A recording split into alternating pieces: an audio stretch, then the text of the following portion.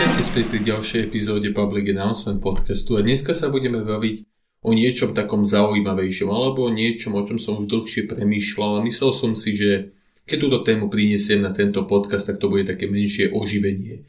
Niečo iného od nejakej politiky alebo internetu alebo niečo, čo sa momentálne deje vo svete. Dnes sa budeme baviť, ako už nadpis teda vraví, tí, čo si ho prečítali, o poslednom filozofovi. A čo tým v podstate myslím, čo je to ten posledný filozof? Budeme sa v podstate baviť o tom, prečo filozofia zaniká, alebo prečo filozofia ako vedný odbor, alebo ako veda už nie je tak populárna, ako bývala, aspoň teda podľa môjho názoru. Ale najprv by sme si predtým mali zadefinovať, čo to vôbec filozofia je, čo môžeme nazývať filozofiou. Filozofia podľa mňa je určitá cesta, ako si môžeme vysvetliť svet okolo nás, dalo by sa teoreticky hovoriť aj o nejakej metóde. Určitým spôsobom si pomocou filozofie vieme overiť, nejako vysvetliť, lepšie spoznať svet, v ktorom žijeme a tým pádom nám pomáha každý deň, aby sme v podstate prežili, aby sme teda žili dobre. Ale prvým problémom je, že filozofiu netreba dnes. A prečo? Podľa mňa ju netreba práve preto, lebo v určitej dobe, takej dosť blízkej, sa veda posúva veľmi rapidným krokom. A filozofia sa určite nahradiť vedou dá, pretože veda vie vysvetliť to isté, čo filozofia a dokonca, podľa mňa aj v budúcnosti sa bude dať vedou vysvetliť veci, na ktorých sa teda filozofia ešte nezhodli. Filozofia ako taká tým pádom nebude potrebná, stále ju bude môcť niekto používať, bude to stále ako keby nástroj, ale už nie je relevantný. Filozofia nebude mŕtva preto, lebo niekto ju pochová doslova, ale bude mŕtva preto, lebo už ju nikto nebude chcieť používať. Je to niečo ako písací stroj. Dnes už písať na písacom stroje svoju prácu, ok, má to svoj šmrnc, má to nejaký svoj niečo štýl, ale samé o sebe to je bezvýznamné, lebo viete tú istú prácu napísať rýchlejšie, lepšie, efektívnejšie, aj by som povedal, na normálnom počítači a cca, keď sa už bavíme o cene, taký písací stroj už dnes možno stojí aj toľko, koľko taký lacnejší počítač, kde teda ten text môžete napísať. To isté sa stane s filozofiou, proste veda bude ponúkať lepšie alternatívy, ako vysvetliť svet a tým pádom na čo by ste používali niečo, čo je pomalšie, menej efektívne a aj tak má šancu, že vám prinesie horší výsledok.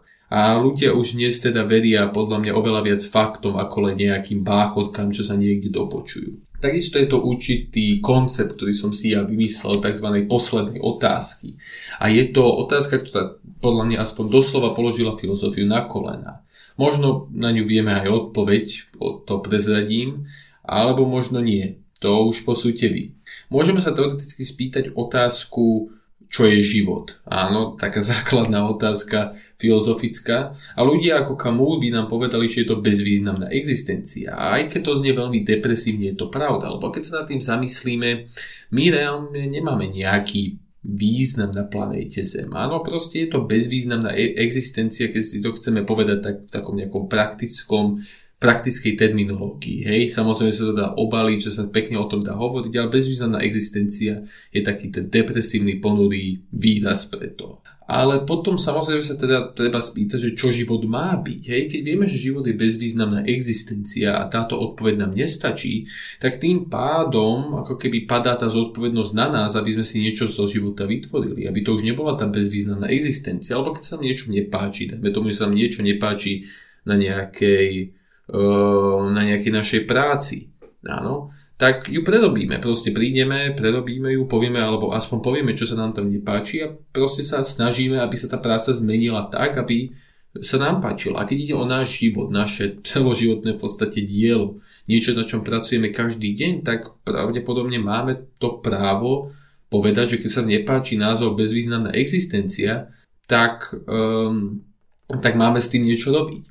A tu na už filozofia nevie odpovedať. My reálne nevieme povedať, čo by ste mali robiť. Filozofia má vysvetliť svet okolo nás a tým pádom to, keby bola definitívna odpoveď na toto, tak nám vysvetlí, lebo vieme presne, čo máme robiť, aby život nebola bezvýznamná existencia. Ale táto otázka je tak osobná a tak na každého človeka individuálna, že reálne všeobecne sa na tú otázku ani nedá zodpovedať. Je to doslova otázka, ktorá sa nedá zodpovedať nejakou masovou knihou alebo proste nejakým davom ľudí. Neviete každému človeku povedať, čo on presne má žiť a jak sa presne má správať, aby ten daný človek bol šťastný. šťastný. A tým pádom filozofia naráža na svoju poslednú otázku, ktorú prakticky akože vie zodpovedať, ale tak individuálne, že tým pádom je nepodstatná, lebo aj tak ten človek nemôže použiť žiadneho filozofa na to, aby vedel, čo má robiť. Teoreticky by sa dalo povedať, a toto je tá moja odpoveď, že život by mal byť súboj o slobodu, aby sa individuum, alebo teda i nejaký človek vedel prejaviť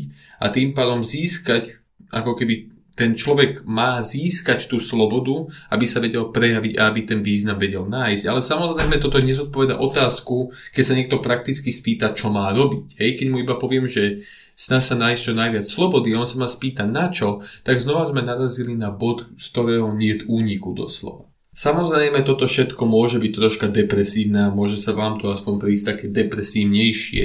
A preto by som toto chcel celé ukončiť troška pozitívnym myslením, troška niečím, čo si vy môžete z tejto epizódy zobrať, možno vám pomôže. Hej? Čiže čo si z tohto zoberieme? Čo by sme si teda mali z tohto zobrať? Dalo by sa teoreticky povedať, že čo sa týka filozofických postupov a filozofických otázok, prišli sme na veľa a dalo by sa aj povedať, že sme skoro všetko vyriešili. Je tým pádom ale na nás ľuďoch, ako sa s touto mocou zachováme? Ako budeme sa s touto mocou správať a čo s ňou spravíme, ako s ňou zaobídeme, čo s ňou budeme narábať. Je na nás, aby sme vedeli použiť filozofiu, ktorá už bola pred nami vyrobená, na to, aby sme si zlepšili naše životy, teda aby sme si spravili niečo s nej viac ako bezvýznamnú existenciu. Lebo koniec koncov toto spadá na nás. My sme si zodpovední za nás vlastný život a my rozhodujeme, že či to bude len bezvýznamná existencia alebo niečo viac.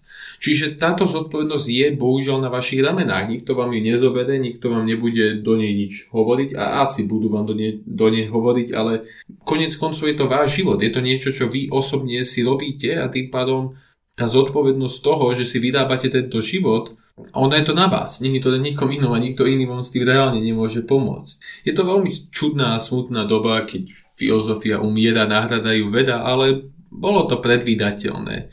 Ako filozofia, by sa dalo povedať, nahradila náboženstvo v určitej dobe, tak teraz filozofiu nahrádza veda. A filozofia bude niečo ako náboženstvo, čím sa len nejako bude vysvetľovať svet, ale už to reálne toľko ľudí nebude používať a veľa ľudí bude skeptických, keď vám niečo niekto filozoficky povie. A chcel by som to ukončiť tým, že koniec koncov, ako som už spomínal, je to vaša zodpovednosť sa vymotať z tohoto celého bordelu. Je to vaša zodpovednosť žiť život tak, aby to len nebola bezvýznamná existencia. Je to na vás, je to váš život a vaše šťastie a ja vám do toho nemôžem hovoriť, ale chcem vám len povedať, že je to váš súboj a je to veľmi čestný súboj, tak ho bojujete aj čestne. A to bude na dnes všetko, ďakujem veľmi pekne, že ste si ma vypočuli. Každopádne viete, že máme web stránku, viete, že máme aj e-mail, na ktorý sa môžete prihlásiť. Tam vám dojde, keď vyjde nejaká nová epizóda, plus keď sa niečo dôležité deje s kanálom a takisto úplne zadarmo každý týždeň newsletter, kde si môžete prečítať najnovšie novinky zo sveta. Tak vám veľmi pekne za toto ďakujem, že ste si ma vypočuli a počujeme sa na budúce. Tak zatiaľ.